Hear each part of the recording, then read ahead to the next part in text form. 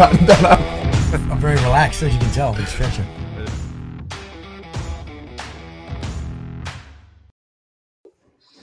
Hey man, so welcome to the ISS podcast, bro. And I just want to say, getting you on, Master of Puppies, and you've got a backstory that people are going to want to hear. And I don't know about that, but yeah, I've done some cool stuff in my time. But thanks very much. I appreciate it. I've definitely been wanting to come on here for a long time now. So it's my first podcast too. A little bit nervous, not going to lie, but it's all good. But yeah. Just finished up 20 years in the Defence Force, starting from the Navy, ending in the Army. Awesome career. I'm sort of missing it at the moment. But you know, I'm living the life on the Goldie at the moment and absolutely loving it. So because mate, we could unpack this for about 5 episodes, but so far we've got ex-Navy clearance diver and then moved to 2 Commando as a doggy, right? That's correct, yeah. So before that, I joined when I was 17, straight from school, hated school, just, you know, wasn't doing good. My old man, he's still serving at the moment in the Navy. He's a coxswain in the Navy. Anyway, enough of that. He got me in the Navy. I joined as a bosun's mate. Did that for 6 years. It was a great job, great first job to join the Navy and learn the ropes, travel the world. I always had that ambition to change over and be a clearance diver. You know, it's the coolest job in the Navy.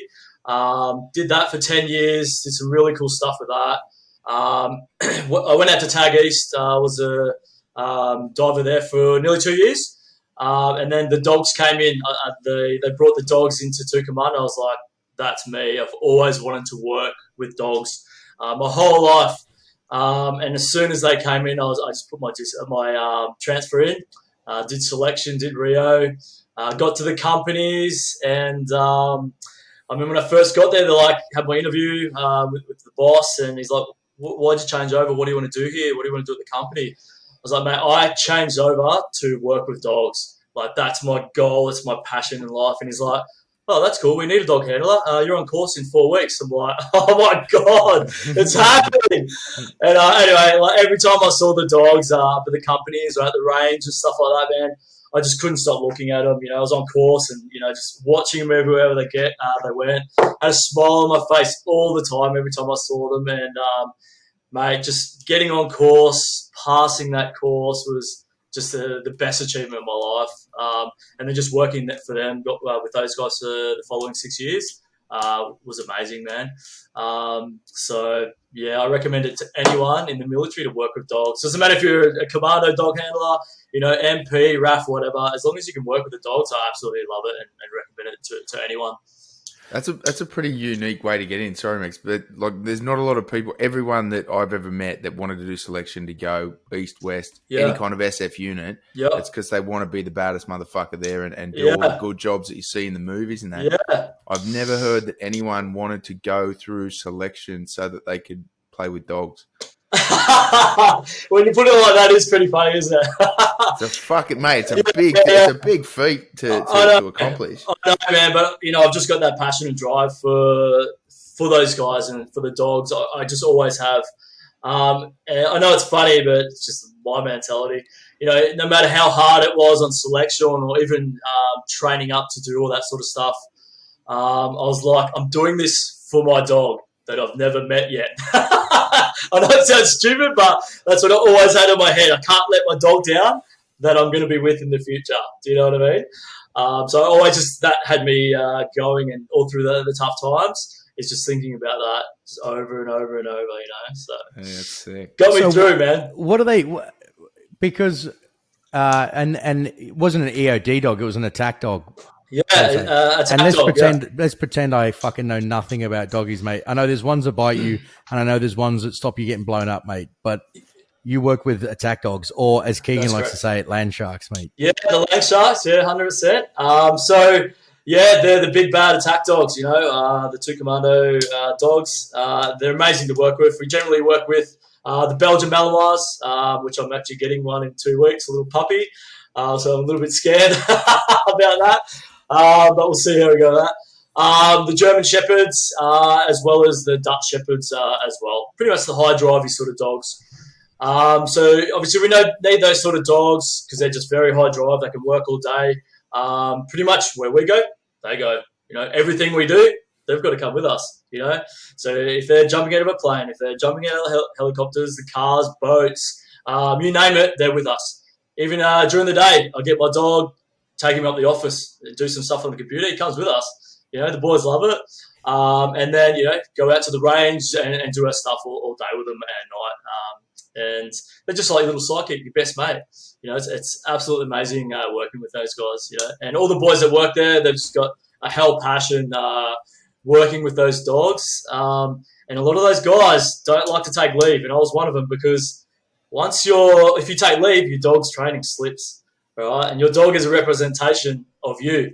So if your dog looks like shit, you're shit, all right? So no one wants to look like shit, all right? So the boys just never wanted to take leave, you know what I mean? Even over Christmas, like we'd try to take all the minimal leave we could just so we could keep our dog to that standard of training.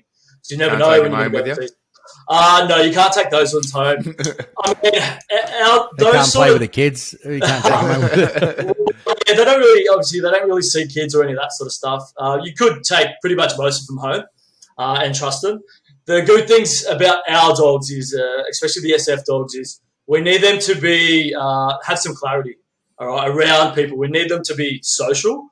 We don't want the dogs that just want to. Oh, there's a person I don't know, and try and bite them or have a go at them. We call them shit dogs. All right, we don't want those dogs. All right, we want dogs that have that clarity. When we tell them to bite someone, then they will do it, not otherwise. Okay, so we need them around all the boys at all times. We need the boys giving the dog direction. Sending the dog into certain rooms. If anything ever happened to the handlers, one of the boys has to take charge of that dog. You know what I mean? So we can't have a dog that just wants to bite everyone because the boys just become scared of them. They don't want to go near them. So we need those social dogs, as well as being a big, bad, tough motherfucker, okay, which pretty much they all are. So those dogs, they're just constantly on selection. Like as soon as we get them from wherever we get them, we're training them and testing them and, just all the time. So they pass their course, they're still getting assessed all the time. They're just constantly on a selection. If their training starts to go downhill a little bit, we have to reassess, have a look, and then we possibly might have to rehome them, pass them on to another organisation. I don't want to say who, but, in the military. Or the handlers can potentially take them home as well. But pretty much if the dog is due for retirement, or we have to pass them on. Generally, the handlers get first preference of taking the dogs home because, they've got such a bond with those guys and they've put a lot of time and effort into those guys, and there's just so much, respect there between the two. Because what's the three breeds? So you're saying the Belgian Malinois. Did I say that right? Yep, Malinois. Malinois. It's sort of spelled like Malinois, but we say Belgian Malinois. The German Shepherd, obviously those two are from completely different places, but people always get them confused, okay? Because the Mallee sort of looks similar to a German Shepherd, generally a little bit more agile, a bit smaller sometimes, and the hair's a little bit shorter as well. They're got a more athletic build, and they can pretty much go all day, where if you get like a big German Shepherd, there's no way I would want to lug that bloody thing around and jump out of helicopters and all that sort of stuff, But yeah, we like the athletic sort of dogs. As well as the Dutch Shepherd was the other one that I was talking about. So they're similar in size, just a little bit different looking, and again from a different place also. And so mainly the Dutch, mainly the Malinois, or whatever. Yeah, that's it. Yeah, so a lot of people say Malamute, which is completely different. Obviously, they're big white fluffy things. Okay, so don't get them confused with that. And so you jump these dogs out of planes, out of choppers. They are strapped to you when you jump it out. 100%, exactly. I never ever got to free fall with my dog by myself. I never actually got to do the course. But I did do a tandem with one of the boys with my dog, which was an amazing experience. One of my goals was to, be able to get on the freefall course and jump with the dog. It never happened, So many other things got in the way. And so I ended up having the chance to jump a tandem a couple of times and getting my dog qualified to do that as well. So that was amazing. Do they behave themselves? Like putting a dog on a C-130 or whatever you're jumping out of, like, is it like... So like anything, it's just all about workups, like you need to slowly get your dog used to being around the airfield, slowly introduce him to the plane.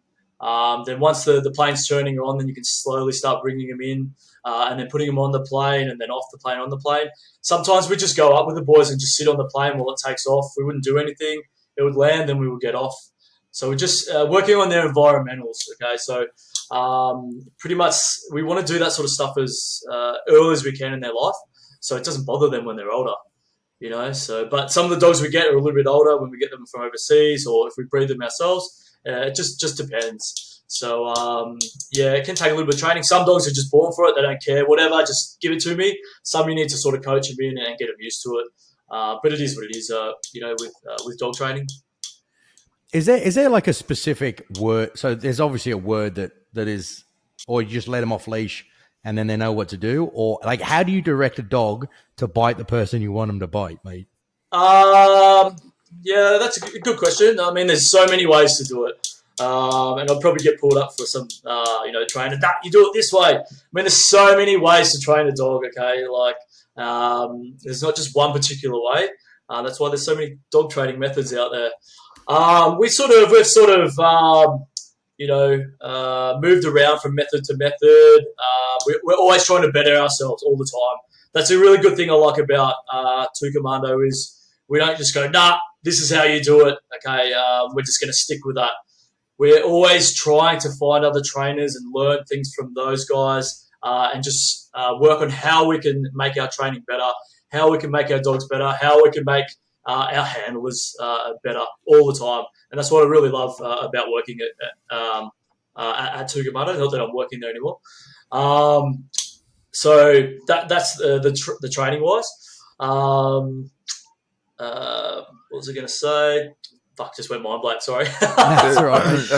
The training difference between what you're doing now versus what you're doing before. To train a dog to bite someone's fucking arm off versus to train a dog to not shit in your house. How different is it? Completely different. So completely different methods. Obviously, completely different drives with those dogs. Like, so I'm working with little chihuahuas, cavoodles, staffies, up to German shepherds, pit bulls, all that sort of stuff. So it's a bit of a change now. Every single dog is different. And that's the good thing about this job is it's every time I go to a new client, it's always different. Dog training is all about problem solving and just working out their problems. Again, not every dog's the same. This method might not work for this dog. This not might work for this dog. So we have to problem solve that way. But the working dogs, we're teaching them to, at an early age, bite rags and bite everything you can, jump up on the tables, jump on top of a car. We don't care. Just do all that stuff. Now I'm teaching dogs, don't bite me, don't nip at your owners, poo on the pee mat or whatever, all that sort of stuff. So it's completely different. So we're not trying to bring these drives out. We're trying to calm these dogs down now and just be well-mannered, easygoing dogs, okay, instead of big, ferocious fighting machines, which I do miss it. I do miss the working dog side of things. I'd love to go that way on the outside. I've got that mad passion for it, but there's already a few organisations going at the moment with a few, ex-serving members from all around the ADF. They're doing a pretty good job, and those dogs go very quickly, and there's such a market for it. I just don't know if I'd want to go that way. At the start, you need a bit of cash to get that sort of thing going. You need to buy some decent dogs. You need to buy some property. You need to hire people to help you, to kenneling and all this sort of stuff to develop these dogs. It's really hard just to develop one or two dogs and have them in your backyard, and treating them as a home dog. We need to treat them as work dogs. And a lot of people do have problems with that, treating their dogs as a work dog if they are a work dog. Especially for the army dogs, we need them to be work dogs. And no matter what situation they get put in, they have to thrive in that, you know. We don't want them, oh, what's that noise? What's that noise? Or stuff like that. So they just, you know, they need to thrive in those environments. But saying that the pet dog industry, it's a very big industry, but there's a lot of shit trainers out there. There's so many shit trainers out there. And I think that's why Master of Puppies is doing so well, without talking myself up too much. We've got the background of working with these high-intensity dogs, as well as working with little puppies to the chihuahuas and stuff that I was talking about. So we're very well-rounded. Every time we go to someone's house, we're very confident in what we do. We know exactly what we're going to do. Our processes are the same for every single dog. Our method's very easy for the owners to pick up. Dog training can be very, very confusing for people. So marking at the wrong time, giving food here, not saying this word here, blah, blah, blah, blah, blah. And all these stupid myths and stuff out there, you know, like, for example, your dog's not allowed to eat before you. Your dog's not allowed to walk inside before you. This and that. It's all bullshit. It's all these stupid myths from, you know, back in the day. That's everything that I mate. I have never let a dog eat before me because of that reason. I'm like, oh, I've heard that I'm the alpha in this pack. All lies, you reckon? Mate, hearing that, you got to be the alpha and alpha this, alpha that. Oh, mate, fucking bullshit. You know, you've got to show them, yes, you're the leader, okay, and, you know, they've got to do everything you tell them to do. You need to have control over your dogs, and that leads into safety. Without control, then you don't have safety. You know, I've had a fair few people, clients in the past and friends, who their dogs have been hit by cars, you know, because someone's left a gate open or their front door open. They've run out, seen another dog across the road, bang, got hit by a car. Go to the dog park, let their dog off lead without any training, and they see another dog or whatever, they're going for a run, they end up on the road, they get hit by a car.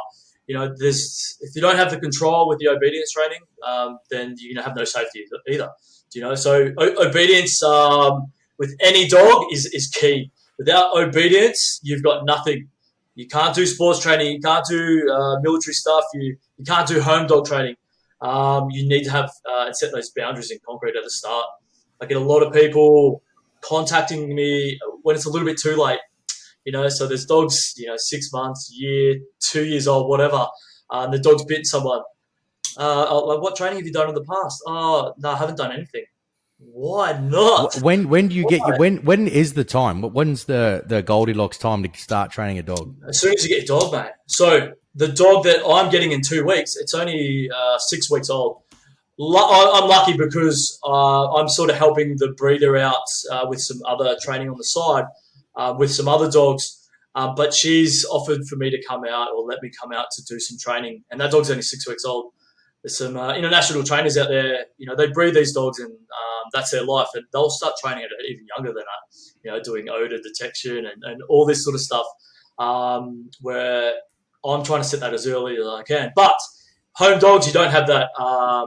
You know, you don't have that because you might be getting a dog shipped in from somewhere and the breeders aren't going to give you the dog until they're 8 weeks old because they need to stay in that litter for that 8 weeks. So they're learning off each other, they're learning off the mum and all that sort of stuff. But pretty much as soon as you get your dog 8 weeks, whatever, from 8 weeks onward, we will train dogs. Okay, it's pretty much all about the start. Yeah, the dog might not be picking it up straight away, but it's all about teaching the owners. Do you know what I mean? Like, you know, just commanding the dog to do things, tonal conditioning, so talking to your dog in a particular way so they understand. Correcting your dog for doing the wrong things, we help with that sort of stuff. There's that whole positive only movement out there at the moment where your dog does something right, it gets some food.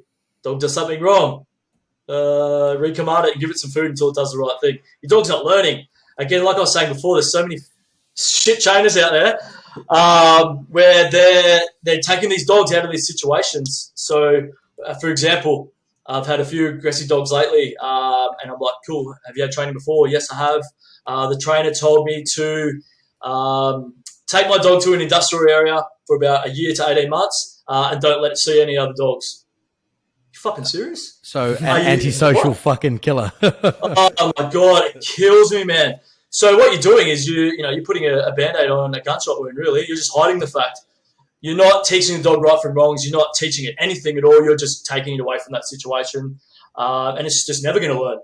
You know, putting food in front of... Because my partner is the whole positive reinforcement. I'm like, no, if it does something wrong, I could be talking shit too. But she's like, no, you only encourage it when it does something right. Positive reinforcement. I'm like, no, give it a smack, mate. Yeah, sure. So, again, that positive whole movement of dog does something right, gets rewarded. Yeah, no worries. Your dog might, tell your dog to sit. Yeah, I'll sit. I'll get food. 100% understand that. But we need, with that whole stuff, a lot of people are doing the training wrong with their food training. What they're doing is they're feeding their dog treats upon their daily intake of food. Okay, so they'll, some people give their dogs food in the morning. I do that. And then they'll train with their dog throughout the day, schmackos and liver treats and all this sort of stuff. And then they'll give their dog food at night time, 6 o'clock. Yeah, I get fed. Okay. Where their dog sometimes learns, okay, I'm not going to do your training. I'm just going to eat my dinner at 6 o'clock. Does that make sense? Yeah. You can stick your training, right? That's a lot of dogs do that. Or a lot of dogs, they're only respecting the food. Okay, so, if you got food, cool, I'll sit. Or I'll come back. Have you got food? Nah. All right, I'm not doing what you say. Do you know what I mean? So that sort of stuff happening. If you're taking your food to dog parks, you've got other dogs, hassling you for your bloody food.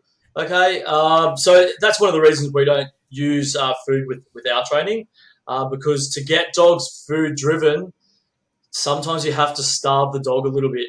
Okay, unfortunately, that's just the way it is to get your dog that motivated by the food. A lot of people don't want to do that. Imagine me telling, a lady, don't feed your chihuahua, all right, for a couple of days until it gets food motivated. You know what I mean? It can take a fair bit of time. People aren't going to do that, and I don't want to tell people to do that either. All our training is all about foodless reward training, and it's all about that tonal conditioning, as well as that reinforcement contrast effect, which is our correction. So teaching the dog the right wrongs, right? Setting the boundaries and giving them structure in their life. Okay, we're only teaching home dogs. We're not teaching sports dogs and all that sort of stuff. We just want very chilled, stress-free dogs. Most people just want to take their bloody dogs to the cafe. Do you know what I mean? When I was down in Sydney, I get so many people, hey guys, I just want to be able to train my dog to take to the cafe and him just to sit there and not bark at anyone. No worries, we can help with that, okay? No dramas. But you need to teach them the right from wrongs, give them their boundaries and the structure, like I said before, in their life. So what about smacking and rubbing their nose in piss? Is that days gone by? You're not allowed to do that anymore? I mean, that's old school sort of mentalities. I know there's probably still some people out there that do that, which we're definitely not a fan of. Even the working dogs, the army dogs, we've gone away from that sort of stuff. Old school, there's so many better ways to do things. Our training method that we teach is from the Alpha Canine Group in Melbourne. So a big shout out to those guys.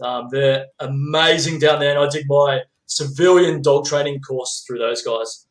I'm sort of basing my Master of Puppies off them, really. Okay, all that's changed is the logo, really, and the people that are training with them. So what they've done is Greg Fontana, the owner and head trainer down there, he's been a trainer for over 35 years. So he's been in the industry a fair while. The method that we teach is his particular method. It's very new.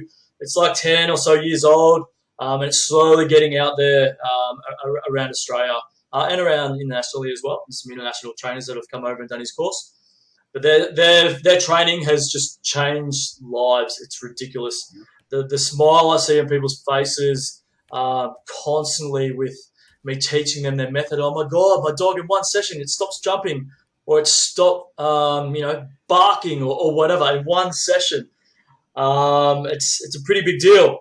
But, yeah, their training is just it's crazy what they've done for the pet industry. But like everything, there's haters. There's haters out there. The posse family, they correct dogs. You're not allowed to correct dogs. Well, they're getting some pretty good results. You know, they're not telling people to go hide their dog in industrial areas and not see dogs for a year to 18 months or working on a dog for that particular time on certain issues. when all you could give it is a couple little corrections, and then bang, it's not doing that stuff anymore. Okay, so the way we correct dogs, it's no hitting, it's none of that sort of stuff. There is a negative side to it, and all we do is we're marking when they did the wrong thing with the no. So I'm sort of training you guys at the same time. Okay, so no. So if your dog, for an example, your dog comes up and jumps on you or a friend of yours. Okay, we don't like that. It's annoying. We would mark no at that exact time that they jumped up. Right, so your dog understands. Yep, that time, that's when I did the wrong thing. What we're doing is we're giving our dog a physical correction. I know when I say the word physical correction, oh my God, you're hurting the dog, okay? So for all you lefties out there, no, we're not hurting the dogs, all right? There's no lefties listening to this podcast, mate. Don't worry about it. Yeah, fuck them. Because we're changing lives and you are. So all we're doing is giving that physical correction, and all that physical correction is adding a little bit of pressure under their collar, or we use halters as well. All right, and walking the dog around in a very slow circle. All right, think of like a small coffee table. You'd be walking around a coffee table around that size. All right, it takes about 6 to 8 seconds every single time. All right, and what's happening in that circle is you're giving that dog, okay, or they're learning from the discomfort associated when you've marked when they've done that wrong behavior. Does that make sense? So they start learning, okay, if I jump, I get a no, and then I get circled with that physical correction, okay? And then your dog possibly might do it again. They jump again. No. Circle. Walk them around. Slowly release, okay? And then we start warning them as well with our tonal conditioning. Dog does it again. Happens. No. Circle. And so on, okay? So we're just reading that, repeating that situation, okay? We're just constantly resetting, putting him in that situation again. Okay, yep, calling him over, getting him excited, warning him not to do it. If they do it, no, circle, repeating that situation, getting him to come over, warning them, and they stop. And they get some positive praise, that positive reinforcement for doing the right thing. All right, and our dog learns from association from that correction. All right, it's amazing what just that little thing has done. It's crazy. Has anyone tried this on people? Because I don't have a dog, right? So everything you do, like this will be one of the first podcasts I'm going to go back and listen to and take notes because I want to try this stuff with my kids. I get it all the time. I don't want to smack them. I don't want to smack kids because I think that's fucked. But yeah. I also don't believe in only positive reinforcement, not with children. They're little savages. So I'm going to treat them like dogs and train them with your method, I think. Let's just say no. I'm not talking about ethically. I'm talking about the practicalities. If it will work, I reckon it will. In the shopping centre, walking your kid around in a circle. No, exactly. Yeah, has a tantrum because he can't go in the little bouncy car. Yeah. No, done. Yeah, exactly. Something similar to that. I actually know a lady in Sydney I was training. She's doing this to her horse. Right, so 100%. Yeah. And she says it's working.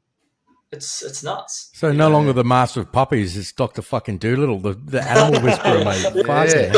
Yeah, exactly, man, exactly. Because is there so off the street, you've got a particularly amazing set of skill sets that you can turn a dog into, effectively weaponize a dog. Is there licenses? Like, are you allowed to? Let's say that I've never met you before, and you have and some way I coerce you into, hey man, I want to teach my dog to be an attack dog. And I bring him to you and we do it. Is there a licensing thing where you're like, no, bro, it's illegal? Or I'm pretty sure every single state's different. I've moved up to Queensland now, so I'm not really sure of the rules and regulations up here. I think you need to join a sports club up here. New South Wales, I think the same sort of thing. I could be wrong, so don't hold me to this. But I'm pretty sure Victoria is very strict, standard Victoria. They're very strict on that sort of stuff. I know some trainers down there where if they train out of their fenced area, they'll get in so much trouble, massive fines, probably shut down a business and all that sort of stuff. So, yeah, there would be rules and regulations of that. I am not teaching that that sort of stuff because I need more people. I need all the equipment. It's a lot of time and effort with that sort of stuff. And most people don't want that anyway. There's not too much of a market for it. especially up here. I mean, yeah. What's the requirement? Like, so who would need them outside of cops and military who train their own? Who would need a civvy attack dog trainer? Well, you only for the sports, really. The bite work for the sports is generally the only people that want it. Or I get, a few bikies here and there. Nah, man, I don't do that stuff, and I'm not set up for it. And I don't really know the legalities. Is there any civvy security companies that have dogs? Yeah, there is. Yeah, I keep seeing one around the Goldie cruising around, so I'm sure there is. But again, I'm not sure of the legalities about it. So yeah, it's really hard to say. Yeah, right. Yeah. What about Dobermans? Because like you watch Arnie movies from the 80s, and every dog that he had to smack their heads together, they're always Dobermans. Yeah. Are they good to use for? Look, I like those sort of dogs as well. I like most dogs, but I don't want to badmouth it. I never would. But there's some trainers and people that use them around the world as well and say they're the best dogs in the world and that they love them. I love working with the Malleys, and I'll just continue to work with those dogs. I mean, some people have probably just brought up those dogs and have always worked with them, so they just continue on working with those dogs. So I mean, good on them if they want to do that sort of stuff. No worries. But there's so many different dogs that get used for certain reasons. They probably get used for intimidation because they're a bit bigger and pretty strong. Like the German Shepherds, a lot of the cops use those for their GDs because they're big and scary. And I'd be scared of one of those things trying to have a go at me as well. And that's sort of why they sort of use those dogs. But we use the Malleys because they obviously can go all day and they do all the stuff that I was talking about before.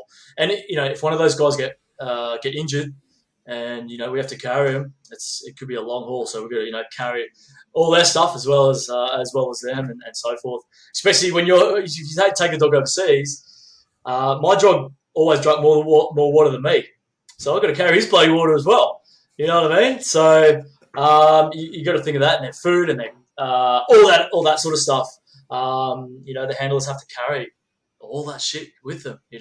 So we sort of don't have to take certain other things off the boys, which is awesome. Because what is it? Working when we talk about how you treat a working dog, because there's people there's Sydney suburb. People and then there's people that grew up in farms. Like there's working dogs, and then there's the family pet, and they're treated completely differently, right? Yeah, 100%, man, 100%. With the work dogs, I know at Tucumado, they've got the indestructible beds. Apparently, that's bullshit. And they've got the concrete as well. And they've got the little areas I can go in and out of. That's just what they're set up for. We need them to be able to go anywhere, obviously around the world, and just be comfortable.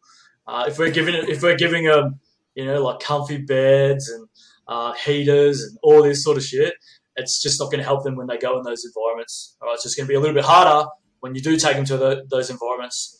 So we just have to be nice and hard and firm with them, and treat them as working dogs. Not getting hugs off everyone. We call them getting little hugs, like little hug sluts. We don't want that. Yeah, the boys can come up and have a pat and stuff like that, but they've got to ask us first. Generally, we don't want them just coming up and just getting pats off everyone, because then our dog's just going to keep doing that, and stop working and stuff like that. So generally, once the harness is on, no one touches him. All the boys know that, and job's on. And the dogs, they know when the job's on, because everyone's getting their gear on, everyone's sort of getting amped, and there's that feeling in the air. And then you got orders and all that sort of stuff. They come with us there, and then jobs on, mate. They're switched straight away. Mate, we did this. Mate, this is a fantastic point. So there's 2 points. So one of them. So me and Keegan went over to New Zealand, did an exercise in New Zealand. We were working with EOD dogs, and they were the same. Like when the harness is on, boys, can you not fucking touch my dog? Yeah. Because he knows he's working, and I don't want to lose. But when the harness is off, it's cool. And we were in an ambush, and it was all training stuff, and it was freezing cold in New Zealand, man. And this dog was this handler gave up his sleeping bag to make sure his dog was warm, mate. He's like, no.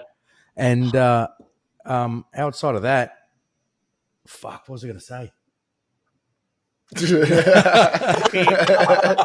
You got too excited about the sleeping bag story. I got so excited. I think, Max, you almost got attacked by him, didn't you, when you went up to go wake up his handler? Yeah, I went to wake up the handler and he was like, let's go. I was like, whoa. It's your mate's picket, mate. Just let's chill out. And he's like a little like King Charles or something, like a little fluffy. Yeah. I love working, and shout out to the New Zealand boys. They're awesome dudes. I've worked with a fair few of those handlers. And as you know, you guys are probably tight with some of the New Zealand boys, and we're very tight with the handlers over there as well. But the EOD guys in Australia, I was always down there trying to work with those guys, learn with those guys, and there was never you're just EOD handlers or any of that sort of stuff. We always wanted to work with them and learn off them, and same as them learning off us as well. So we're always very tight with those guys as well. Even the whole two commando and SAS bullshit that goes on up and above in the ranks, it's not like that with the boys, especially the handlers. They're fairly tight as well. If anyone needs any problems and stuff like that, it's always been no problems to give them a buzz and have a chat, and they're always more than welcome to come to the kennels and hang out and all that sort of stuff as well. Because you'd have some anxiety, man. Like I fucking love dogs, and I can obviously tell you do too, mate. But when you're sending your dog into harm's way, and you're like, he could possibly take a bullet for me. Like that would be you've invested so much time and emotion into this dog. 100%, man. And that's what I was saying before about you have to treat it as a working dog. I mean, as much as it would suck if your dog did get shot and killed, I mean, I'd definitely cry. There's no doubt about it. But it's just the way it is, man. One of their main purposes is to put their lives on the line before us, to save the lives of us, really. It's sad, but at the end of the day, they're a working dog. And that's just the way it is. They don't get a choice in the matter. You know what I mean? It's sad, but it is what it is. So treat them as a working dog, and it'll be a little bit easier for you. I remember going to the kennels for the first time, doing a little bit of work experience, and I was treating them a little bit like home dogs, and always talking to them and cuddling them and all that sort of shit, giving them pats. But you certainly realise you work out that they are working dogs, and you have to treat them like that. Otherwise, they're just going to want to get pats and roll in their back and pick up a bloody stick and all that sort of shit. We don't want that. We don't want any of that sort of stuff. No picking up sticks, no chasing bloody animals and all that sort of stuff. Like, they don't get given balls or kongs and all that sort of stuff. They don't just get left in their kennels. We have them on hand to play with them. Right? So we're continually bonding with our dog. And we can take him out and, give him a brush and all that sort of stuff, give them a play and that. So they have to work for their balls and their kongs and all that sort of shit. They don't just get given it like home dogs do, So did you have the opportunity to? I mean, not trying to be insensitive. Well, whatever. Did you have the opportunity when you went out, take them overseas, take a dog overseas, and actually get it to do a live bite? No. So unfortunately, Tucumano hasn't had pretty much barely any of that sort of stuff. Pretty much our capability was around for a while, but then the war obviously went away, and then all the the rotation stopped. So pretty much when I was on Rio, the trips overseas pretty much stopped, the rotations. So I missed out on all that sort of stuff. I never got to take one of the dogs overseas. All I got to do is, I was a handler at TAG a couple of times. Become one of the instructors there and help develop all the dogs coming up. So unfortunately, didn't get to take one of the dogs overseas. Again, that was another massive goal of mine, but you can't help the shit overseas. As much as we'd love to go back. You can't say it publicly, mate. You're not allowed to pray for war. yeah, exactly, yeah. But sometimes I'm glad that it didn't go over. But then I really wish I did as well, you know what I mean, with the dog. Would have been a great experience, for all the handlers. But unfortunately, it's not happening at the present time. Hopefully it doesn't happen anytime soon either, but yeah. Okay. Yeah. Because... sorry, mate, go. I'm taking a step back. Like if questions are popping into my head that are like bouncing around because I've got so many dog questions. Go for it, man. Go for it. I have no structure to the way I'm going to ask questions. So if you want to keep this structured, Max, you better tell me to shut up. No, mate, there's no structure. But I'm just looking at the way that, like, what you're talking about. Like, there's a lot of people, and I know there's no lefties listening to this podcast. They gave up on us in episode 2, but there's a lot of people out there that look at dogs being trained like this, even farm dogs, anyone you're calling any animal you're calling a working dog and going, oh, that's cruel, that's not humane, making it sleep in a cage on the concrete. But then at the same time, a dude's going to give up his sleeping bag in the middle of the night when he's freezing cold to give it to his dog. So there's obviously a lot of love there. 100%, man. 100%. And I think that's the bit that's being missed. Like, from the outside looking in, people who don't understand the military, don't understand what soldiers do and what attack dogs do. Yep. They look at it like, oh, you're just treating this thing like a working dog, giving it a shit life, totally, so it can go and die for you. And it's like that's not the case. Like, you do as your job, you're training this animal because it is lower down the food chain than humans, so that it could potentially save the life of soldiers. That's a plus. Yep. You're sending it into harm's way before you send yourself in, which would be a hard call if you're doing it to you, because you're treating it like your mate, like your fucking brother. 100%. And you would never want to, if the chance arose, like you and me were standing at a door, who goes in first? You're going to send yourself in first rather than sending the dude next to you, or ideally anyway. Of course. So I think that's the bit that's missing in a lot of these people's fucking, lefties generally are missing a lot of the facts. But totally. For this especially, it's like you got this animal that you're training as a working dog. It looks like it's got a hard life, but really it's fucking well loved by everyone around it. So I know our dogs especially, they get the best of everything. Those dogs have an amazing life. Yeah, they do spend a bit of time in the kennels. Yeah, I'll give them that. But we use that time for them to rest and get stronger. Where they have the best vet treatment. The government spends a lot of money on these animals, and we always go to the best vets and all that sort of stuff. They get looked after by the boys. There's just constant love all the time. The boys are so excited. They get there in the mornings. They always get their dog out. All right, there's not one person that just walks past their dog. All right, they just constantly first thing you do is you go straight to that kennel, get him, mate. Here you go, mate. Give him a play, throw the ball, all that sort of stuff. You know what I mean? And he's with you all day long because you want him to be. All right, and he sort of has to be, but you want to be around your dog all the time. They get to do some cool stuff that obviously a lot of dogs don't get to do. They're always out on car rides with us all day long. They're in the ute or the vehicles with us. They're going overseas. They're going on trips. They're doing all this cool training. They're getting fit. They're staying healthy, eating the best food. Like, the food's so expensive. Getting mutton flips every couple of days and all that sort of stuff. So they get well looked after. The boys love them to bits.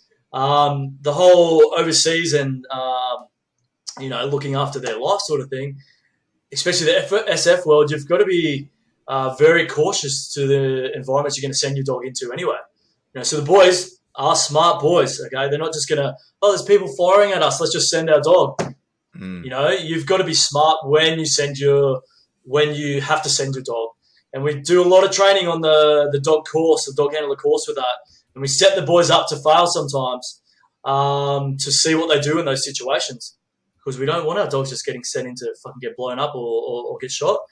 So, like I said, we set the boys up in those situations. There's gunfire coming. Send your dog. No, we can't send a dog yet. There's gunfire. Cool, that's what I wanted to hear. Awesome, good work. Sweet, stuff like that.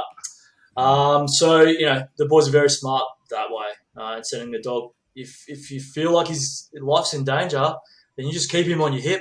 You don't have to let him go just because there's a firefight going on, you know what I mean? Sometimes the best time to use your dog is obviously at night time.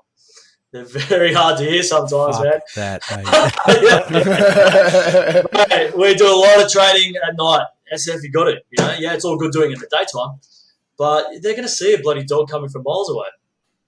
So night time is very, very hard. And we set the boys up in certain situations, and sometimes we have to put glow sticks on them because sometimes they're just on you. Like, they're so quick and they're biting you already. So we need to have the glow sticks set up so we can see them coming, so we can prepare for that bite. Because one of my good mates who used to be a clearance diver, and then he was a commando, and then a dog handler as well. He was doing some training overseas with one of the dogs. From scenario was light to dark. So the dog came in from outside into a very dark room. Right, his eyes obviously didn't adapt, and he ran into his leg.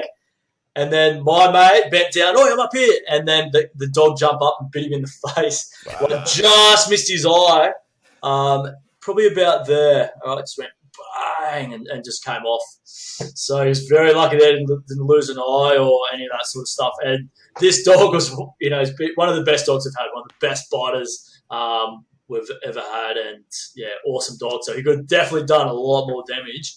In that situation. So, but I don't know what it is, man. I mean, obviously we've evolved with, and like that's where wolves. I don't know, mate. You've probably done more research, but the narrative I got taught was that wolves used to hang around with humans, and then you throw scraps, and you sort of evolved symbiotically with these animals, and then we sort of fucked up some of them into chihuahuas and all the rest. Cavoodles. Yeah. But there's a psychological thing, man, because there are some hard people that I've met that are scared of zero situations and going and putting themselves in harm's way. But then when you put a dog in the mix, they are like, fuck that dude. 100%, man. Totally. And that's, you'd think there'd be people lining up to be dog handlers, or I always thought there was. I was like, fuck, I'm never going to get in just being a bloody lid, joining from straight in the company and, asking if I could be a handler. Because I thought there would just be a line-up through the door.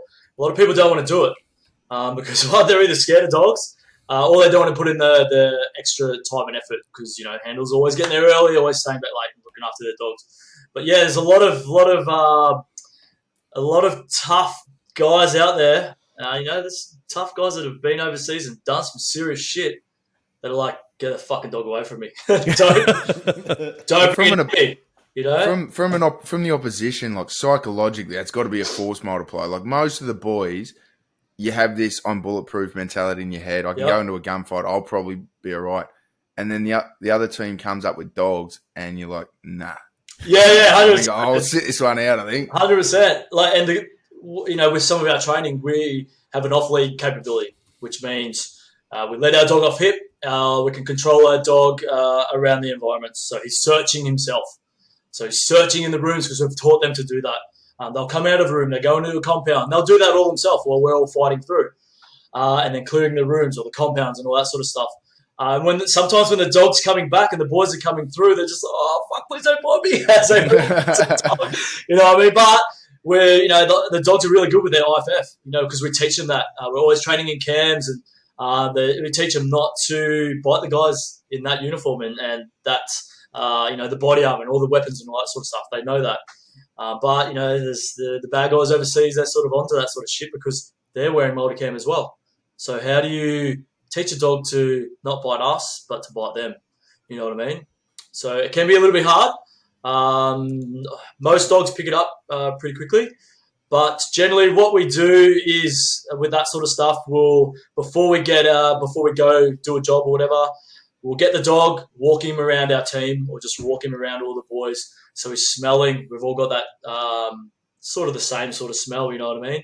Where if you took your dog overseas and put him near, let's say, a Middle Eastern person, obviously they're going to have a completely different smell to us as well. So they're generally going to know the difference there. Does that make sense? Yeah. Absolutely. Yeah, so we do that every single time we do training. And we have a bit of a call. We have like an IFF call that we teach the dogs that we're friendly. We won't give it away, but we do that every time. Every time we do training, even if we're doing some training in the backyards. Okay, the boys are in cans, we'll bring the dog up, give them that call. The dog knows, yep, they're friendlies. Sweet, no worries. Even if, there's a doorway or whatever, the dog's coming through, the boys know to use that command. All right, yep, friendlies here. And the dog's, yep, cool, and just keeps punching past them. So they're pretty switched dogs, but it's taken a lot of bloody training to get these dogs, And you see the Malalas and all these sort of dogs on the movies. Was that one with Keanu Reeves not long ago? Oh, the one where his dog gets killed. Yeah, that's John Wick. John Wick. The guys on the movie, they actually had to put a statement out and say, these dogs have taken 3 years in the making to get to this level. Don't go out and buy these motherfucking dogs. Just because they're a Malamar doesn't mean they're going to do everything you tell them to do. You know, like when Red Dog came out, everyone went and got Red Dogs, you know what I mean? And then they're just bloody in the pounds everywhere after that. Tim Kennedy made a post about people buying males and was like, stop fucking buying males. Like, you don't have the high tempo. Like, you can't keep up with them, so stop it. They can be hard dogs, man. And that's what I was saying before. I'm a little bit scared of getting one. Yeah, I used to train the dogs, but having it as a home dog. But it is going to be a bit of a working dog for me. It's going to come to all my training sessions. It's pretty much going to be the face of my business. It's not going to be doing bite work or any of that sort of stuff. Probably a little bit of odor detection just for fun. I might start teaching people to teach their dogs to find their car keys or their phone or something like that. Oh, mate, I need just that. For a bit of fun. Sweet, I'll start doing that. I'll start bringing that in. So I'll probably just do, something like that. But yeah, like I've been talking to a few breeders up here while I was in the process of looking for a dog. And there was one breeder in particular where she's had 3 dogs returned, 3 Malamars returned because the people just can't control them, or they've got them in an environment with their kids and they just don't know what to do. You know what I mean? Or they're seeing the wrong trainer and the trainer can't help them and all that sort of stuff. So be wary of buying those. Yeah, they look cool as fuck and they're in all the cool movies. But do you really want one? Do you really want your house destroyed? Do you know what I mean?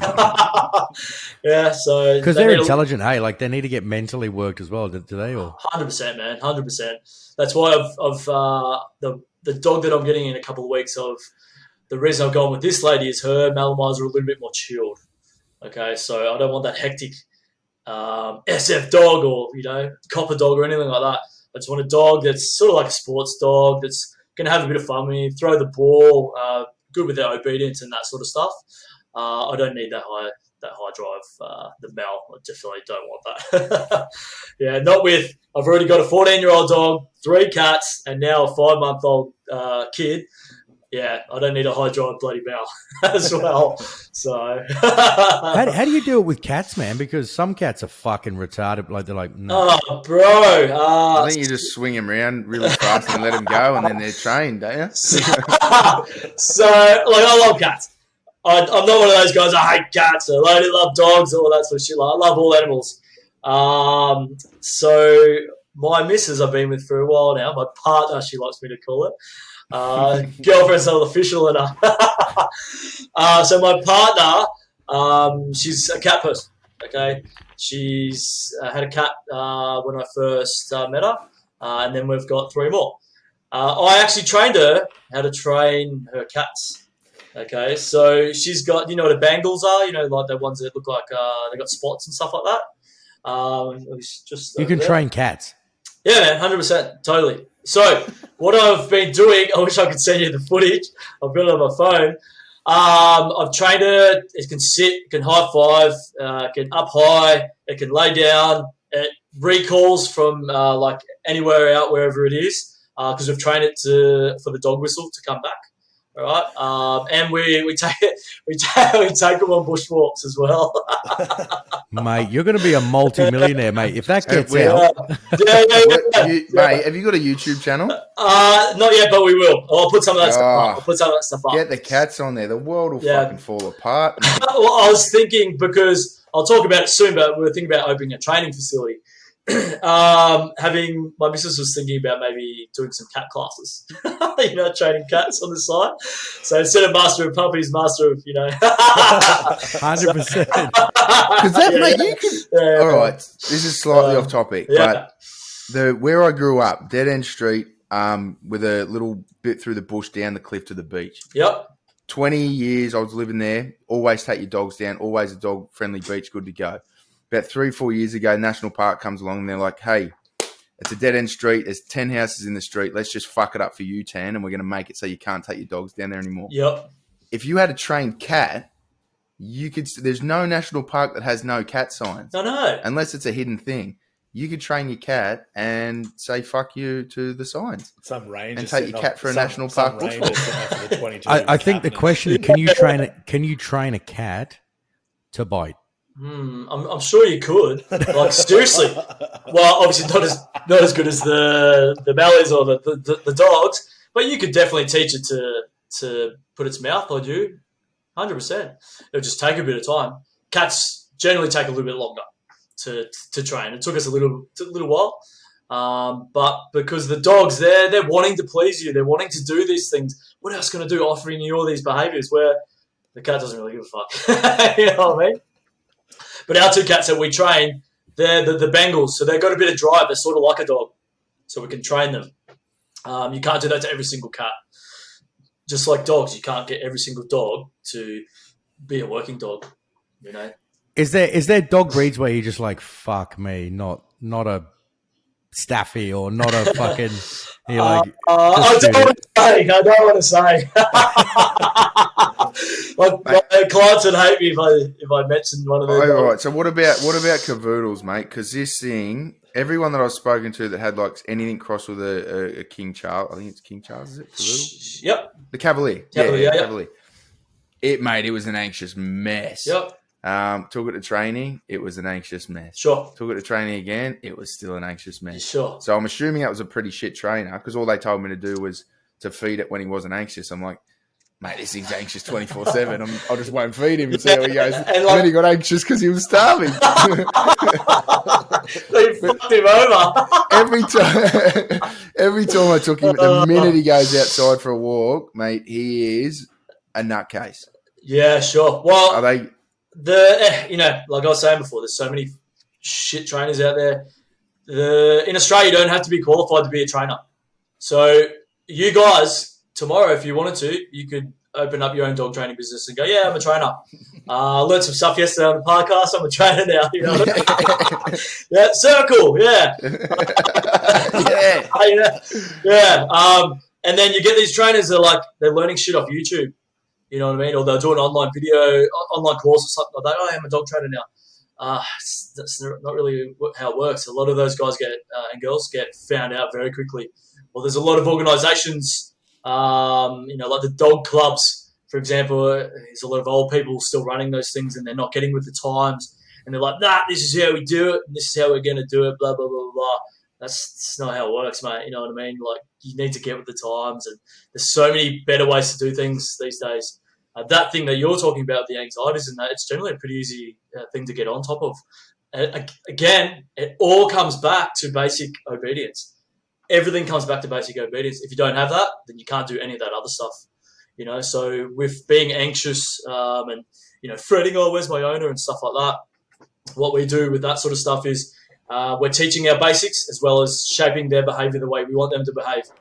So we're teaching them that we take charge of every situation and they can just be a dog, right? Don't stress about that dog over there or that person walking past or anything like that. Just be a dog. I've got this. And that's what we need to teach them. We get a lot of people where their dogs are aggressive on lead, all right? So I generally think that's because their dog's trying to protect their owners or their little pack or whatever, where we need to teach your dog, no, shut up. I'm the leader here. I take charge of the situation. Right, and it's very easy to do that. Again, it comes back to that obedience. So putting our dogs in, teaching them certain positions, teaching them they must stay in these positions. Even if I walk away 100 meters or 200 meters or you can't see me or whatever, you have to stay in that position. And we teach them the game is we'll eventually come back and release you from that position. Right, it's okay. And they start to realize, oh, actually, I'm okay by myself. I don't have to fret if I can't see my owners and stuff like that. The whole separation anxiety thing, we get on top of that all the time, and it's generally pretty easy with a bit of training. As long as the owners are putting in their side of the work, it gets done pretty quickly, you know. I'm there to train the owners, not to train their dog, essentially. You know what I mean? Do you know what I mean? Yeah, 100%. Because I could take your dog away, and this is the thing if you do send a dog away somewhere, it could cost you a fortune as well, but you could send me a dog, give it to me for, a few weeks, 6 weeks or whatever. I'm going to charge you a fortune, but I'm going to have to come back for a few days to train you what I've taught the dog. Okay, I don't just train the dog up to a standard and go, oh yeah, he does everything. All right, here's your dog. See ya. Fuck, what does he do? Willie's back to doing this again. So we are training the owners how to train their dog. We're making them, sort of trainers in a way, but we're making them good handlers as well. We're teaching them what to do in every real-life situation and we're making them more confident. There's a lot of people, and I see it all the time, they're, oh my God, there's another dog coming, and they hold the lead really tight, they're getting anxious, and their dog picks it up. I can pick it up, the dog can pick it up. You know what I mean? So we just need to teach them that we take charge of this situation. They don't have to. No, because my dog is I got an old mongrel, 12-year-old Catahoula cur, and he's a legend, mate. He's the most chill dog, and now it's just been creeping in. When I put him on a lead, every now and then on lead, he turns into a fucking dick, mate. Around other dogs, and he's just like, no, fuck you. I'm like, whoa, bro, what are you doing, mate? Yeah, man. So what we generally do in that situation is, again, we have to start their training from scratch, okay, and teach them our training method. So, again, that comes into that obedience, the tonal conditioning, so warning our dog not to do what you ever think you're about to do. Then if they do, then we correct them for that behaviour. Right? But we warn them, teaching them, if we warn you and they don't do that unacceptable behaviour, then they get that positive praise. Right? So in that situation, what I would do if he's a bit funny with certain dogs as you're walking past is you'll warn them in a firm voice, and then if they just keep continue on, then we know, circle them like so, give them that warning and slowly release that collar. And then if they keep being a dick, no, and continue on like that. They get it pretty quickly, man. Especially that tone conditioning works its ass off. Dogs understand tones of voice. Do you know what I mean? They don't understand don't understand English, which a lot of people think that the dog bloody does. I see it all the time. Oi, stop! Don't go any further. Dog doesn't know. Dog doesn't know what that means. Oi, get back here, you little fuck! Blah blah blah blah. Well, dogs. That's where I went wrong. yeah. You start getting angry at your dog, and your dog's like, "Fuck you, buddy, I'm out here." You know what I mean? So, but dogs like that, they know there's no consequence for their actions. So with our training, there's always a consequence for their actions. If I tell you to sit and you lay down, there's a consequence for that. Right? If you jump on someone walking past or lunge at another dog, consequence for that. Okay, but then there's also the positive side of it. When you do the right thing, you don't jump on that person, all right? Or you just nice and calm and you just stay in that sit position until I release you from that position. A lot of people don't realize they don't have release commands with their training, and you possibly might be one of them. So if you tell your dog to sit, do you have a release command to make them move? Yeah, no. Yeah. So we have a release command. So if I tell you to sit, right, my dog will sit. Okay. If I get in my car, go to the coffee shop, get a coffee, come back, my dog should technically still be in that sit position because I haven't told my dog to release from that position yet. Okay. Where most people, they'll go, sit 1,000 times, sit, dog sits. Who knows which sit he sat for? And then he's like, fuck this, I'm over it, and walks off, and people are like, you know what I mean? That's most people. I see it all the time. So with ours, it's sit. You must sit. Sit means bloody sit. It's not sit, stay. All right, sit means sit, and don't move from that position, all right, until you get released from that position. And so everything comes back to that obedience, to having that well-mannered dog. You need to just start their obedience from scratch, and that's what we do with every day. I love it. It's awesome. So good. Like, last night I had a lady where this dog was trying to take my bloody head off. It was a German Shepherd, big sort of dog. Walked in and she was struggling to hold it back, and I'm like, I'll just meet you out the front. Just put him back inside and ran out the front, and she put some training equipment on him, brought him out, and then a couple of little circles later, he was good as gold. I'm sitting there patting him and doing all the training and demonstrating on her own dog how to do things. Do you know what I mean? 1 or 2 little circles. That dog was awesome. Imagine if I didn't correct it, it would just start being a dick forever still. Probably would never learn. And then, she probably wouldn't want to, starve it to do the training, you know what I mean, to get her dog to that standard. And then the vicious cycle keeps going and going. The dog's just going to be a dick. It's going to bite someone. It's going to get put down, and she's going to get fined an awful lot of money. You know what I mean? So we don't want that. So a few corrections could have just solved that problem, like we did last night. So that routine that we're building in, because this is obviously we're pushing a proactive mental health approach and building routine and building. Having a dog, have you seen benefit from? Bro, the benefits of having a dog, even for myself, man. Just my dog. I've had my dog for 14 years now. She's awesome. Don't know what I would have done without her. And some of the hard times. Discharging while serving. Some of the boys. Over the years passing, and just going through some rough times. It's just having that dog there always helps with that mental health, man. And I can't recommend it enough. If you're not set up for a dog, obviously there's no point getting one. So don't just go buy a dog because you think it's good for your mental health. Obviously, you need to look after it, and they last a long time, like 14 plus years. Some dogs, 18 even. So you got to think about that side of it. Just don't want a dog now because you're having a hard time. But yeah, 100% at the moment. I'm training up a whole heap of ESA dogs, so emotional support animals, for a lot of ex-veterans, ex-coppers, and just some other people that have had some dramas over time. And mate, just seeing them and how they are, especially from their first sessions with me, going through and telling me their stories as well, because once they find out I've served, they open up a little bit more to me. And then they've got their dog there and they open up a little bit more. So it's, that dog's like helping them even open up a little bit more. What is it? What I mean? Is it that you have someone to take care of? Is it that you have a friend? Is it that you have a purpose to get up? Like what do you think it is that Probably everything you just said there, 100%. The purpose of, I have to get up in the morning, take my dog out of the toilet. All right, we're going for a walk now, right? It gets you out. It gets you out meeting people as well. Gets you out in the environments, gets you in the sun, gets you going to have a coffee, meeting up with other people, the dog park, socialization with, other people and other dogs and that sort of stuff. We're going to be doing a lot more of that later with our facility I was talking about. If you're having that hard time at home and, if you can't get out of the house and it's raining and you're in fucking lockdown, all that fucking COVID bullshit, obviously the dogs have gone from all the bloody kennels.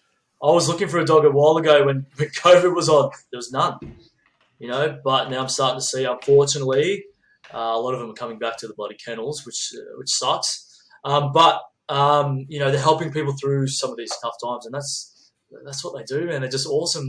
You're having a hard time, they'll just come up, put their face on your lap, and you give them a pat or you give them a cuddle and all that sort of stuff. It's releases stress, man. I remember when I was on Rio, I'd always come home, get my dogs, no matter what time it was at night, I'd just take them for a walk, and it was just a stress relief for me. It just takes my mind off everything, giving them some pats and chilling out and all that. It's amazing. I love it, But I get to work with dogs every single day, so it helps me all the time. Working with little puppies, to the big bad dogs and stuff like that. I still love it. I actually like working with those ones the most. The ones that want to bite me and bite other dogs and all that stuff. I love that.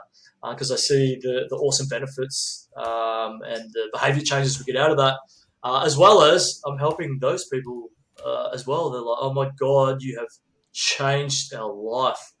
I've had people that haven't been able to walk their dogs for 2 years because their dog wants to fucking maul every other single dog that walks past. You know what I mean? That's not a stress-free walk, is it? So I remember one session was in Sydney, a bulldog just wanted to fucking bite every single dog. Tried to bite me a few times. Started the training, couple of little circles later, a couple of bits of tonal conditioning. Sweet, no dramas. They took it for a walk that afternoon with their 12-year-old daughter, and she got to walk the dog and had no dramas. It's bullshit. That's just one. I've had so many others, man. And the guys down in Melbourne have had thousands more than me, way more than me. Like the amount of people they get in their training days, like in the Wednesdays and Sundays, they have like over 100 people at their. Because it can add stress too, isn't it? When you've got an ill-disciplined dog, it can be that. 100%. That's why, mate, my last one. Yeah. I wanted that for an anxiety-reducing animal, mate. That thing really drove me over the edge. I hated taking it for a walk. 100%, man. I get so many people like you. They just want to be able to walk their dog. Right. But that was down to my discipline, right? Like I did not find a way to train that dog properly. Or possibly you've gone through a trainer, the shit that we've been talking about, and they haven't helped. That happens, like I said, a lot, man. You don't know any better. You've gone to someone that, specializes in training dogs, and you don't know any better. Oh, yeah, cool, that's how we do it. I get this shit all the time, mate, you know? No, I was convinced, mate. Like, I do try to practice taking ownership for everything that I possibly can, but I got to the point where I'm like, I think I just got a broken dog, eh? There was nothing I could figure out to get it to stop being so anxious walking. Yeah. Maybe, I mean, there always is. You can't fix every dog. I'm not saying I can definitely fix every dog. I'm not saying I'm the best trainer in the world. But there are some dogs that I would never trust off lead again. And, you know, some of the owners know this. But we can get them to a level where we can walk them down the street and pass dogs. That's fine. But if I let it off lead, it's probably going to fucking go maul that dog or that kid or whatever. With the anxiety sort of stuff, that can be a little bit harder. I always find the aggressive side of things is easier than the anxieties. Because sometimes it's just built in them. The nerves is just, you know, they're just pussies at the end of the day. And that's just the way they're built and they're made up, unfortunately for them. Just like some people are like that, you know what I mean? Maybe he just took after its owner. Yeah, I'd say it was feeding off its owner. Right there, that happens a lot. 100%. No, but you're right, man. Like people these days, we've evolved, and dogs have definitely evolved to the point where some of these small, tiny dogs, they're just super anxious because somewhere in their DNA, they remember that they used to be a wolf, and now they are a cavoodle. And I'd be pretty fucking anxious too. I used to be a gorilla, and then I woke up one day and I don't know, what's the human version of a cavoodle? We all know what I'm talking about. A lefty. Yeah. But, I mean, some of those little dogs think they're bloody wolves, don't they? You know, having to go with the big dogs, and, you know, it doesn't always end well, unfortunately. But you can still teach that. But a lot of people, especially with those little dogs, you know, treat them as little dogs. You know what I mean? Oh, no, I'm not going to correct it. I'm not going to do this. I'm going to pick it up all the time and all this sort of stuff, right? Which is definitely not the best way to do things. You know, pick your dog up in certain situations if you have to, but you don't want to have your dog rely on you all the time for everything, you know. You need to teach them to be confident by themselves, right? Putting them in these positions and all that sort of stuff that we do with our training, so... Mate, you have fucking nailed this. You are never going to work. And they say, find a job that you're passionate about and you'll never work another day in your life. And you have the energy and the passion, the love you've got, mate, that you're a success. So let me tell you what our plan is. So I've moved up here because what we wanted to do in Sydney, it's too fucking expensive. We want to open up a large training facility with daycare, large scale training, grooming. We want to put a pool in and all this sort of stuff. It's just too expensive to do it down there. So where else can we go? We're near the beach, got a good lifestyle. There's a lot of shit trainers. Fucking the Goldie. You. So I've got a business partner coming up whenever he comes up from Sydney. Okay, the whole COVID thing, I'm still waiting for that sort of stuff. I'm sorry he couldn't come on today, but he's got some other stuff going on. We'll find out soon who he is if you don't already know. I'm not going to mention him, but hey, mate, if you're listening, he said he's going to listen and judge me on how I talked. Perfect, yeah. But we're going in partnership, so he's ex-handler as well at Tucumano, and we're joining forces. So with our forces joining, we're going to fucking dominate this place. I just cannot see Master of Puppies not succeeding, especially with our drive that we have, the results we're getting, the feedback we get, and all the cool stuff that we want to do in the future. I just can't see us not doing good. So when he gets up here, once all this COVID bullshit's ended, then we're going to start to look for a place, a large place. We want to do the daycares and have, you know, dogs come to us. We can train them throughout the day if we need to. We need to have good dogs go to these sort of the daycare, so we don't want dogs biting other dogs, right? So we're going to be training our trainers and people who work there. They're going to be doing all the same trainers that we do. So they'll go through their little selection, okay, where they have to, you know, do our course, get tested at the end. Sweet, now you can come work for us. We only want the best, all right? We've worked with the best. We want to only work with the best. If you're shit, we don't have time for you, you know. So we want that. We want all our dogs to be good. So people go, yeah, you can take your dogs to the daycare because they look after them. They do some training and there's going to be no problems. Where a lot of trainers, they'll tell people, don't ever take your dogs to a daycare. because, dogs get bitten all the time and all this sort of stuff. Yeah, they do, especially at the shit places where they don't have any control. They do all the positive only sort of training. Like Alpha Canine Group in Melbourne, they get like 70 plus dogs a day down there, and their trainers are onto it. Right? Any of their dogs misbehave, they get in circles and all this sort of stuff. But all the dogs that go there, they know the procedure. They're all well behaved. One dog might get a little bit energetic and start mucking up a bit. They warn it. Dog understands. Oh, yeah, cool. Better stop doing that. No worries. All right. Imagine looking after 70 dogs, mate. It would be full on. But most of them go through the training anyway. So they're all decent dogs anyway, and we get them to that standard. They've got aggressive dogs, and I've trained aggressive dogs as well that are now in daycare that used to fucking attack dogs.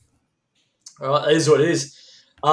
Training, like I said, they do like over 100 people or dogs, whatever it is, on their sessions. I've been down there many times and just whoa, there's lineups down the road. There's dogs and people everywhere, trainers everywhere, getting all these results. All the dogs are working around other dogs and other people. All these anxieties are going because they're training with this awesome method, you know what I mean?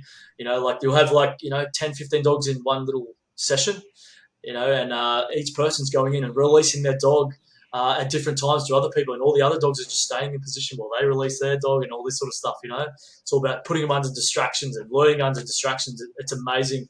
And they've got a video on YouTube. It's fucking cool, man.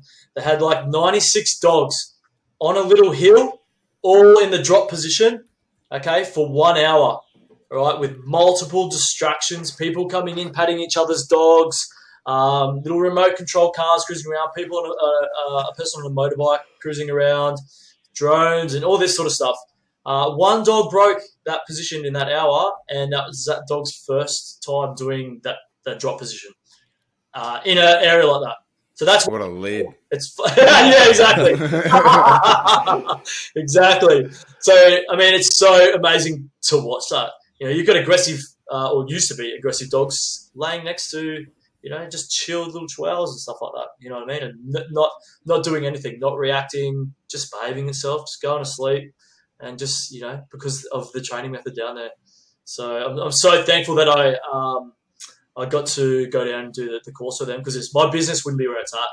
I might be this awesome handler from Tucumán or whatever, but if I didn't go do that course down there, there's no way my business would be where it's at right now without that training method. It is what it is. So that's the training. Grooming obviously speaks for itself. We're going to get a pool in there so we can teach dogs to swim and just have a bit of fun, especially in the Goldie. It gets hot up here, so we want dogs to be having swims and having a bit of fun, and that's a big seller as well, I would want my dog to go to a place where she can swim and carry on. So we want to do that in a big aircon environment. Right, so they're out of the sun, but if we can get a little bit of an outdoor area, we'll do that as well. But we're going to do all that sort of stuff. We'll have different nights for the real aggressive dogs, so they're not in with all the other dogs until we get them to a standard. We'll do other nights where we'll do ESA nights for the emotional support animals for the veterans and all those sort of things. So I'm sort of in talks with a few organisations now about that. So because they don't have anyone to go to with these dogs and training their dogs to a standard for these people. I've seen some pretty useless ESA dogs, doesn't even know its bloody name or doesn't know how to come back. How the hell does it get qualified to be an ESA dog? It's putting more stress on that person. Is there stringent? Is there pretty, or is it pretty loose to be an ESA dog? Just go for it. Mate, honestly, it depends who you go through. I'm only just starting to get into that world, so I don't really know much about it. I know some of the organisations are pretty strict, and I think they should be. If they're not coming back, or if they're breaking positions, if they're barking at other people and dogs like that, that's not good enough. You know what I mean? I've been telling these people, you need to treat it as a bit of a work dog. Okay, you can't just let everyone come up and pat your dog. Otherwise your dog's just going to be going over and trying to get pats off people where it should be there working with you. Do you know what I mean? So that, again, it's hard to think that way, but once you spend a bit of your time with your dog, if your dog starts doing that, you're like, fuck, I wish I listened to Will. Wish I treated him more like a bloody work dog. So then you just have to go back and work on that training even more. You know what I mean? But yeah, there's some organisations out there that I've been hearing about that are pretty relaxed with their qualifications and passing these dogs, where I'm not qualified to qualify a dog yet. I've got to go do some bloody long-ass course which I possibly might do, but we'll see what happens. But I'm starting to find people that do qualify them. So I'm going to get these dogs trained to a standard in my classes. I'm going to make sure they can pass all their tests. Sweet, guys. Now I think you're ready. You're ready. You can go do that course. I'll ring the guy up and you can go do the test. Okay, because the reason I wanted to do that sort of stuff and get into that, not only to look after the boys and girls in the ADF and the emergency services, but I learnt from one of the boys who's passed at Tucumano. I won't mention any names or anything like that, but he got given a dog. Okay, this fucking dog didn't know its name, didn't know that shit, didn't bloody know anything. Jumping on bloody tables and all that sort of shit. This guy got some dramas, you know what I mean? Like, that's a lot more stress, especially a big dog like he had. More stress in his life that he doesn't need. Do you know what I mean? So when, unfortunately, he passed, I did a little bit of training with his dog and then pass it on to his brother. Now, he's got same sort of issues that person had, and now he's living the life in luxury, all right, down with that person and having an awesome time, awesome life, helping him with his stresses and all the stuff that's going on in his life as well. So that's where I really wanted to get in, because I'm like, who the fuck gave this dog to this person and who qualified it? You know what I mean? You should be fucking ashamed of yourself. So I want to make sure it's fucking legit and that our dogs are killing it and we have a fucking awesome name. And not half-assing shit, so they have to be passing these tests. Amazingly. Hey, DVA last year, I know the minister was pushing hard to make up the quotas or up the budget for emotional support dogs. Yep. That is a no-brainer, mate. We just got to tag the fuck out of people in Twitter to get DVA paying attention. If you're going to encourage or raise budget for more emotional support dogs, get them trained by dudes who know what they're fucking doing, A, and B, are veteran dog trainers. That seems like a no-brainer. Yep, 100%. People that can actually train dogs and understand what they need out of these dogs. Yep. Because you're right. Like I swear, man, I've seen people walking around with emotional support dogs. I reckon they just wanted to get them on a plane, so they put a red handkerchief on their back and walk their fucking untrained Labrador through the airport security. Yeah. Like, they're not well-trained dogs at all. Yeah. I mean, those people get found out pretty hard because, I mean, people don't want to be going up to these people and hitting them up. Is your dog qualified? Who is you? Where's your license for your dog? Sort of thing, you know what I mean? Because you can buy these bloody vests off like eBay and shit like that, you know, just put it on your dog and start walking around, you know what I mean? But you find out pretty quickly if your dog's fucking jumping on tables and carrying on like an idiot, you know? Yeah. So, has there been some fucking bullshit with it all? I know there's always a negative. I know that, 30% of the dudes need the problem, 7% of the dudes are probably taking it for. But when it comes to people who need these dogs, getting them and using them because they believe in it and it hasn't been watered down by people who probably don't deserve it, taking it for a piss ride, or what is your experience? Honestly, I haven't had too much of a negative experience with that side of things, which is good. The people that I have trained with so far definitely reaping the benefits with these dogs. And one of the boys, Dave, he's an awesome dude, man. He's had some dramas in the past, while serving. He's helping with a lot of stuff going on with his business now, which is overseas, helping with, the poor and stuff in different countries and all that sort of stuff without going into it too far. But he's taking his dog everywhere he goes, and it's helping him so much. He's taking it to his meetings with the people he works with and other people that he looks after that have, PTSD and some mental health issues. And that dog's helping those guys as well. So he's reaping the benefits that way for himself and helping other people, which is fucking awesome, man. And I love that. You get that funny feeling inside, you know what I mean? And I love that. And I just want to keep doing that. And when we open that facility, I want to be doing that ESA stuff. So if you do have some problems, fucking come to us. We'll fucking help you. We're on the same level. We've been through the same shit that you have been through. Definitely don't be ashamed. We want it. What we want to do is we want you again to be able to train your dog, and we'll show you how to do that. instead of just getting a dog that's been trained and you really don't have a bond with it or anything like that. And then it's ownership as well, isn't it? Like 100%, man, 100%. Yeah, I mean, yeah, it can be a bit stressful having a puppy and then training it from scratch. If you do have some of those, those situations, I totally understand that. You might have to get a dog that's already trained. Cool, is what it is. Some people that are a little bit low on that spectrum, it might be easier just to get a dog and train it up from scratch, and we'll help you with that.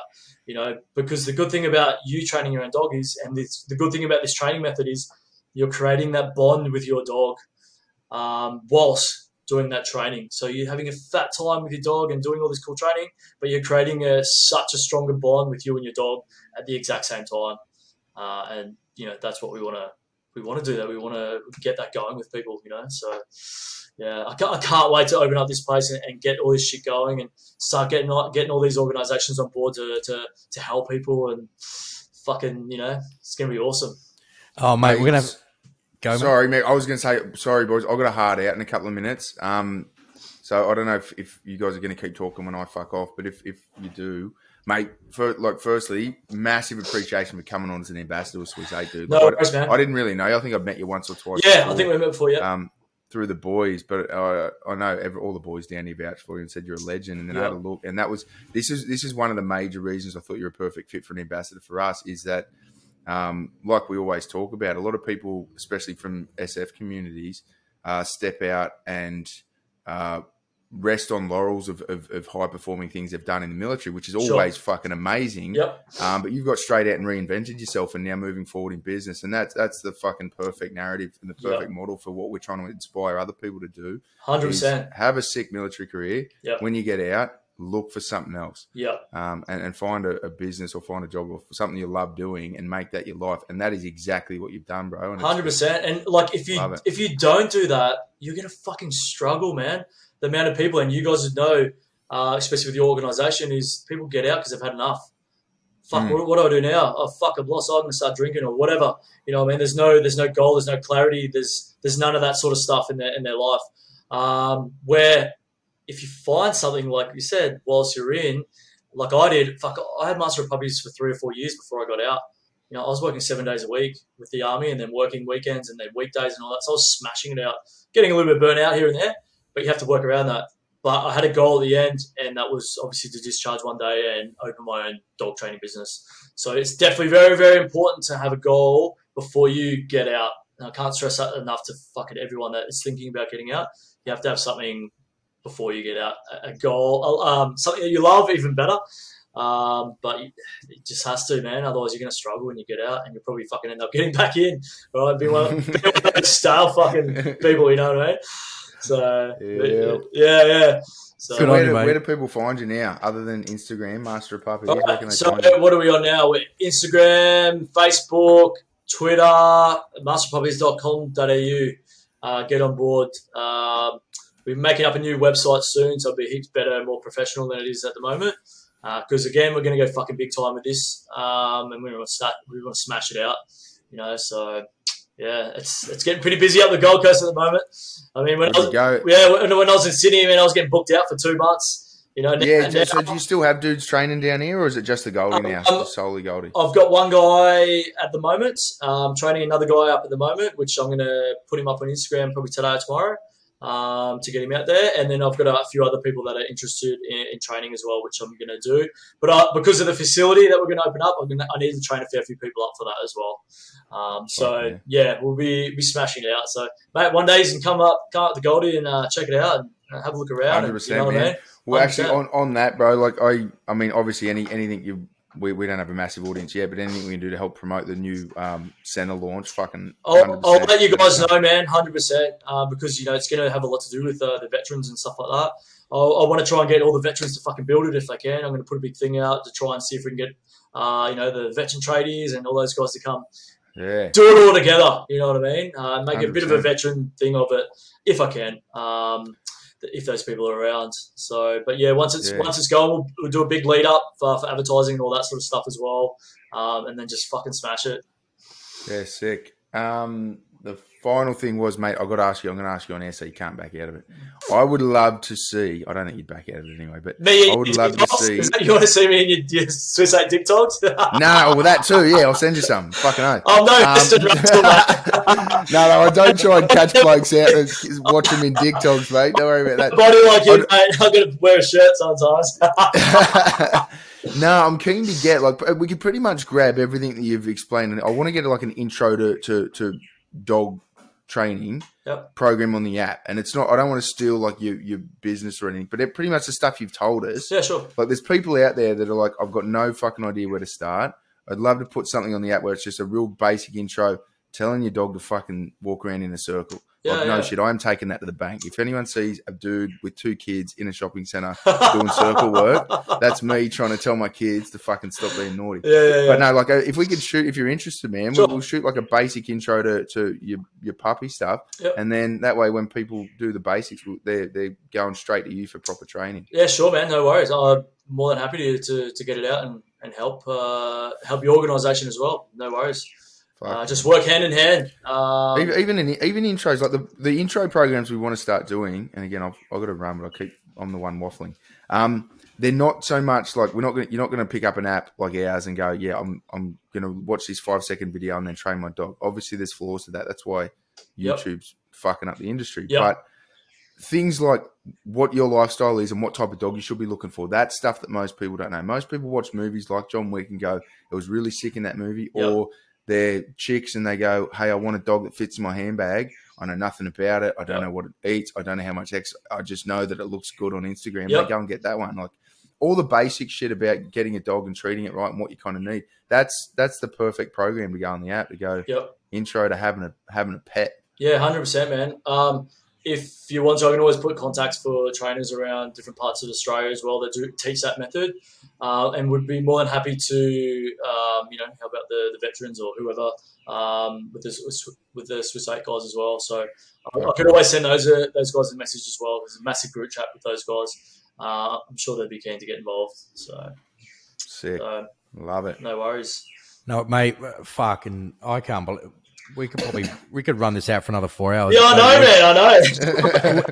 You can if you want. I just got to go in like -2 minutes. Yeah, no worries, mate. Having you on, mate. The passion and the drive, and to go through the career you've done, and then to open up a business like this, I think people would be hard pressed to find a better place to entrust ESAs, dog training, anything, mate. Like, I think you're a fucking legend, mate. Thanks for coming on, and we'll have to get you on. And if there's any big things coming on in the dog world, mate, we'll get you on and maybe right some wrongs if another John Wick 4 comes out, mate.